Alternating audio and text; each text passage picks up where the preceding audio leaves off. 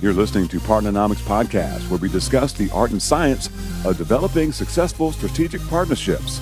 To learn more about the suite of Partnernomics solutions, visit partnernomics.com. Welcome back to another episode of Partnernomics Podcast. I'm your host, Mark Brigman. And on today's episode, we have Suresh with us. So Suresh May has a real strong, real deep background in technologies, working as and then interfacing with a lot of different systems integrators, a lot of good technology and partnering knowledge that we're going to be able to dig into. So Suresh, thank you so much for your time. Thanks for joining us. It's my pleasure, Mark. Thanks for having me on your show. So Suresh, if you wouldn't mind, I'd love to just kind of have you start with, give us some background on your career. I mean, how did you get your start into the professional world, and then how did you make your way to partnering? Okay, so before I start on my professional background, I would just take a minute to tell you what I have done from my academic knowledge. I have done my engineering and I have done my master's in business administration. And I got into IT field almost 20 years back, and predominantly it's in customer facing roles and as well as the partner facing roles. So I come from both world of knowing what exactly the customers expects on the ground, and as well as what a partner expects from the principal organization. The other interesting aspect of my professional experience is I've worked with both system integrators or the partner organization as well as the principal organizations. In the past, I've worked with some of the principal organizations like Computer Associates, Informatica, SAP, and currently with Cloudera. With partner or the system integrators, it's like Wipro and Accenture. In the past, I've spent a good amount of time. That's my academic background. If I have to summarize it, it's combination of direct sales, partner and alliance management, business development, channel sales. That's what I have done. From the technology perspective, it's predominantly on-premise till 3.5 years back.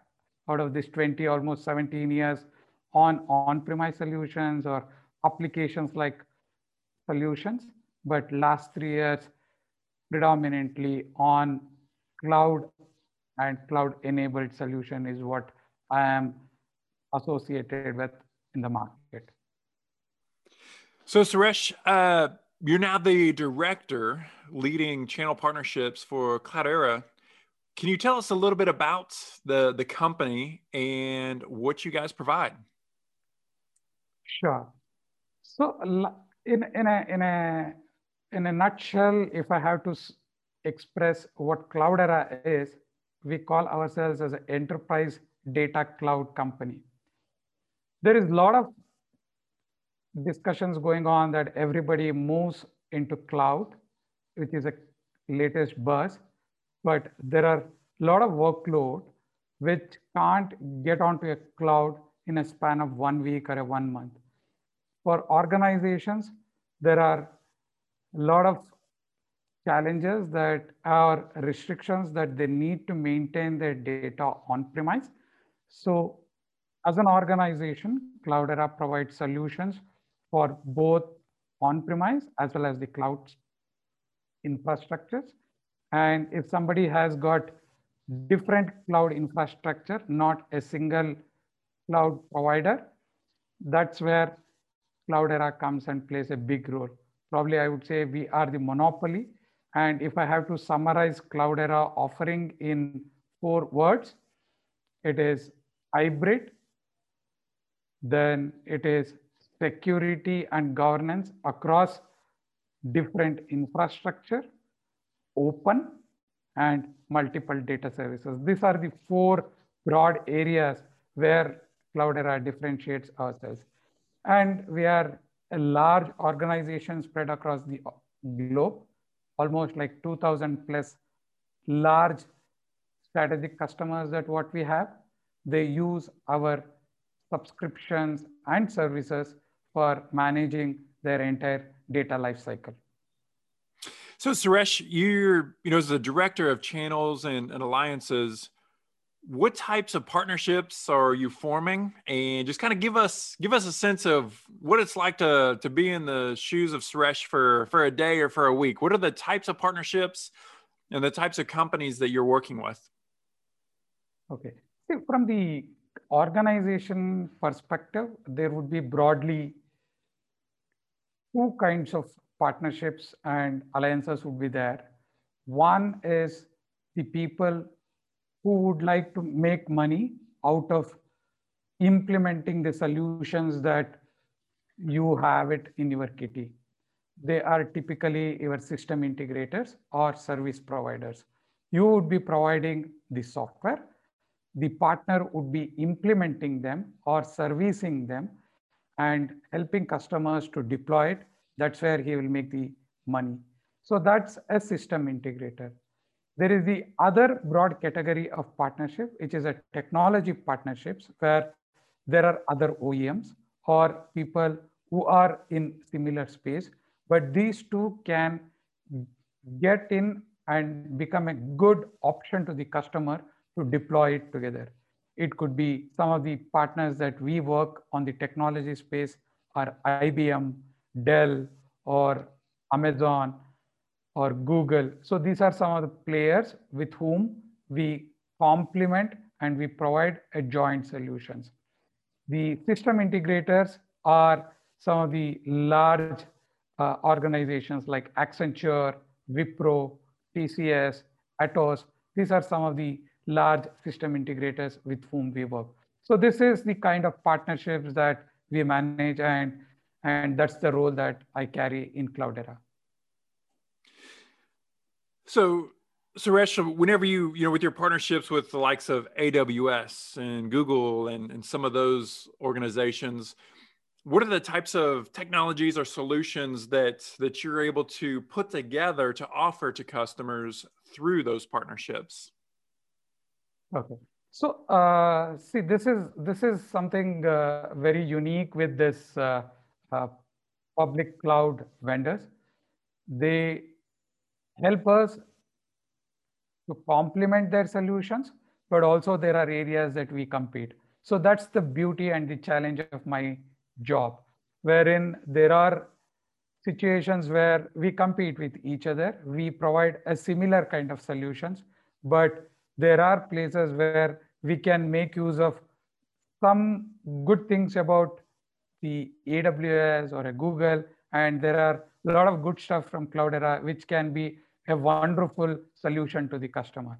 So if I have to give you an example, if somebody is looking at the infrastructure from on-premise and cloud, wherein he needs to have an infrastructure for both the on-premise and the cloud, we can come and play a role, and we can be a connecting piece or the horizontal piece. And somebody wants to take cloud infrastructure, he can go to AWS. Somebody wants to look at on-premise infrastructure, he can look at Dell or an IBM. But who is going to tie this? That would be the Cloudera.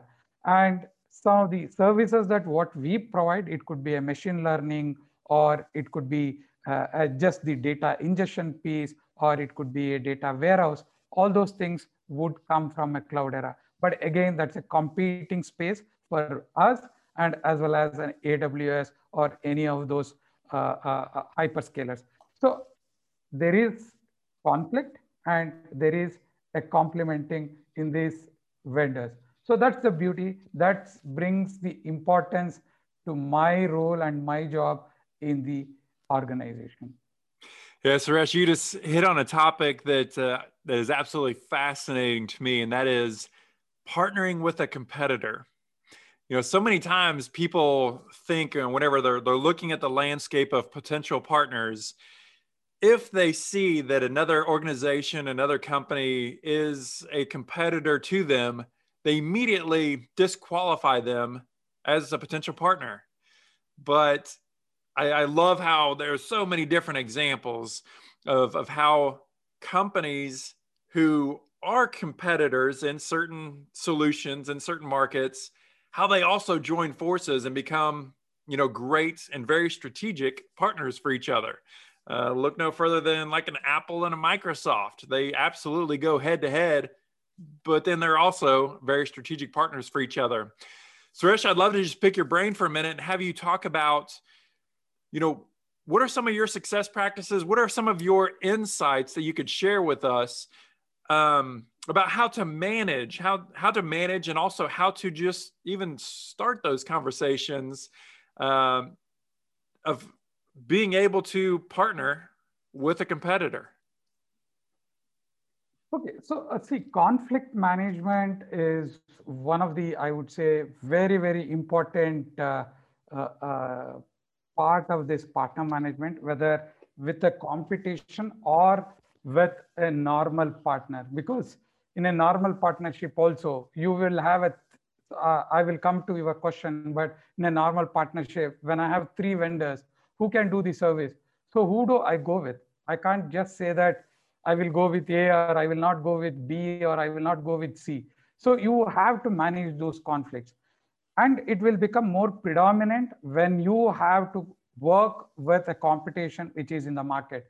So the best way that I have dealt through is pick up the best areas which is not a conflicting for both the organization, where you are strong and where he is strong.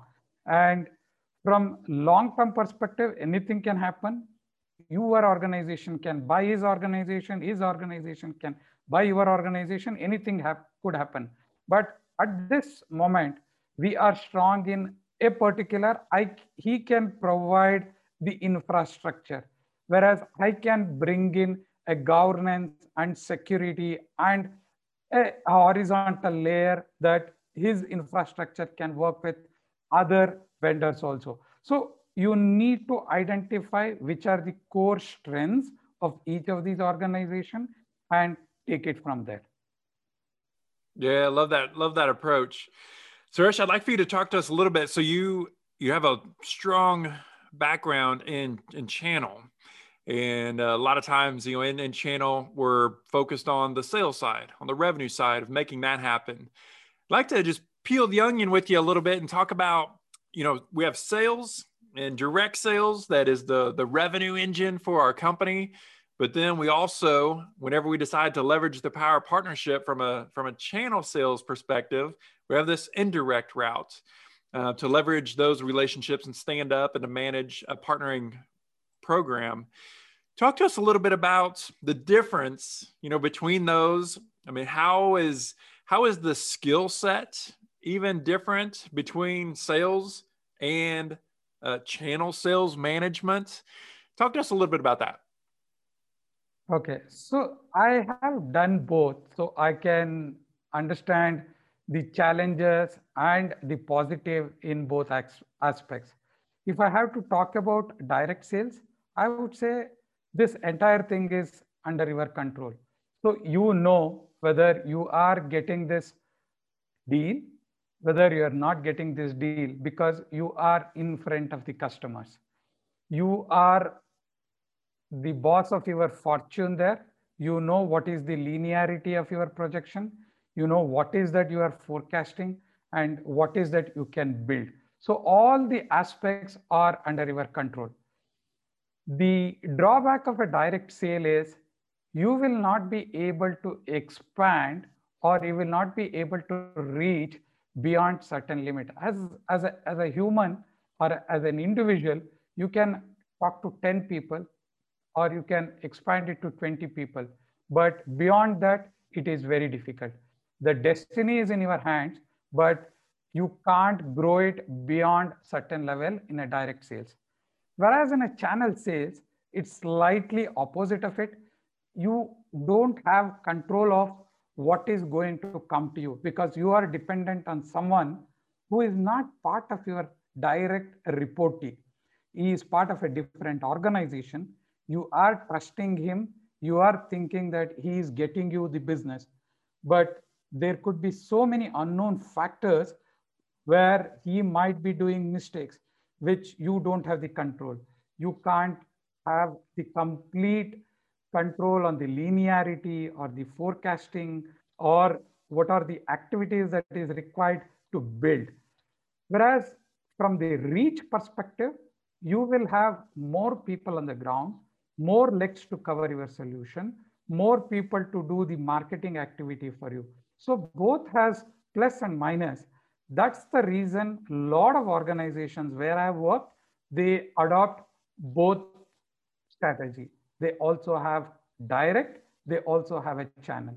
The direct would be predominantly for a large deals. For example, that I will pick top 20 accounts in a particular vertical or a particular geography where I will be present on my own.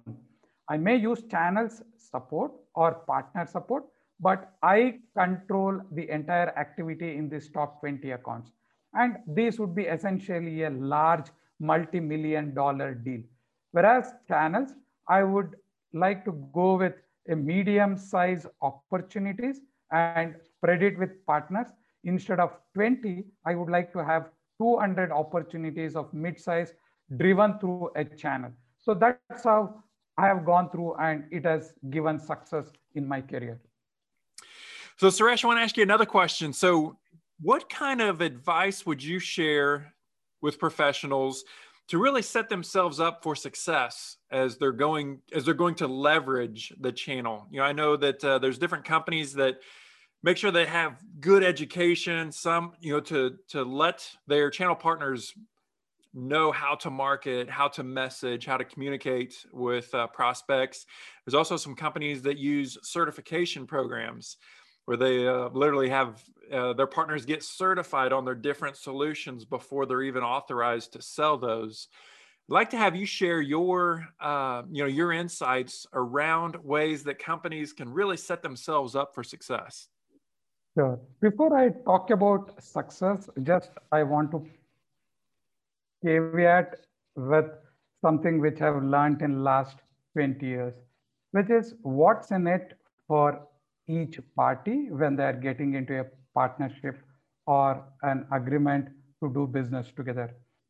Whether he's going to make more revenue by selling your product, or whether he's looking at making more services with your solution, or is he looking at growing his footprint or covering more geographies or getting into a vertical. So unless you have that agreed and known about the other party, the relationship will always be dicey. So whatever that we do, it could happen with any of your relationship, even with your wife or with your kids or with your friends. Unless you are very clear what's in it for each other in anything that you are doing together, it can't be a success. So that's the mantra that I have in any of these partners and channels relationship that I get into. Coming to your question, the important thing that you need to have when you have to be successful in the channels businesses, you need to have first and the foremost is the right kind of an executive sponsorship from both the organization. You need it has to be driven top down. You need to have at least the C-level executives in both the organization agreeing that we are going to do business together and this is what we want to achieve. And you need to have, I would say, a business plan and a GTM, which is clearly written, agreed, debated, and which is kind of open for regular review and cadence calls. So you need to have a business plan and you need to have a regular cadence along with right set of stakeholders or the executive sponsors. And also there will be always a chances that as a OEM, you will not be working with only one partner. Also, it is true with a partner that as an SI or a partner or a technology partner is not working with only another OEM. So it is always good to have that clarity in terms of understanding each other's strength, what we want from each other, and where do we go. So if I have to take an example of myself. When I have to work with top 5 system integrators, I need to be clear which system integrator that I will go with for Americas, for APAC, for EMEA, for LATAM, which is the partner that I want to go with. Does that geography make sense for that partner also? Is he interested in particular verticals, healthcare or a BFSI or a retail, or I want him in a particular vertical? So we have to be very clear and we have to be in alignment in terms of what is each other's strength. It could be a geography, whether it could be a vertical, or it could be various other parameters also. Unless you have that clarity in mind or clarity in both organization, it is very difficult. So when we do business plan in the beginning, if you have all these points jotted down, agreed, have the executive sponsors on the board, is going to help you to grow your channels and channels business definitely. Yeah, Suresh, I love that. I couldn't agree more. Absolutely have to have the executive sponsor, the commitment from the top that is really championing this strategy and believes in this particular partnering initiative or even this specific partner for the company, and then start with a plan. You have to understand what success is, and that plan is what allows everybody to get on the same page of music, as we say. You have to have that solid plan to understand, what are we doing? Why are we doing it? How are we doing it? How do we define success? What are the intended outcomes? Lay all that stuff out in the beginning. That is definitely a practice that we teach and preach as well. So I'd love to hear that from you as well. Suresh, I have one last question for you, or one last way that I'd like to pull some more insights from you. And that is, you have a deep history of working with these big SIs, and even from both sides of the fence, so to speak. I'd like to just have you share your insights to those different partnering professionals who are looking to, or they want to partner with a big SI. What kind of advice would you give to him or her as they're looking to reach out and to start to have those conversations with the big, those systems integrators, those conversations? What should their approach be? What should they be thinking? How should they prepare? What is the way to set yourself for success to approach a big SI? Sure. So I would put this in very simple single word: trust. You need to build trust with the partner that you are working with. There will be challenges, there will be difficulties when you are working with a partner, with a system integrator.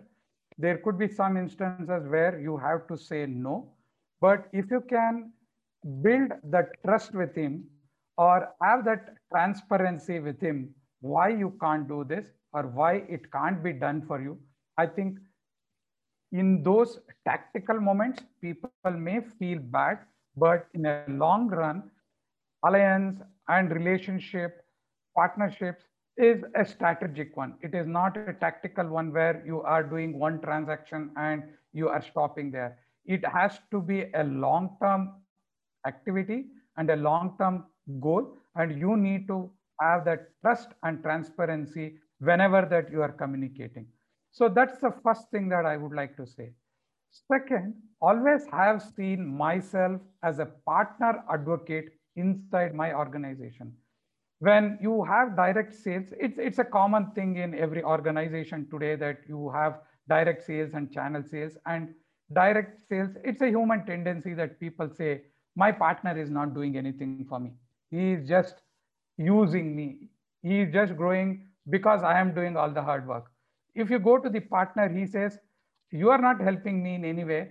I have to do everything for you. I could have done for some other OEM instead of you. I could have grown better. So that kind of a messaging will be always there. You need to know how do you balance. And if I always believe that I will be the partner advocate inside my organization, I will I will work and I will strive for the success of a partner in my organization. The account guy always thinks if I involve a partner, I may lose 10% of my discount. Why should I involve a partner? That is not how I look at it. If I involve a partner for his contribution and he can get that 10%, he can help me to get more number of opportunities, more number of business.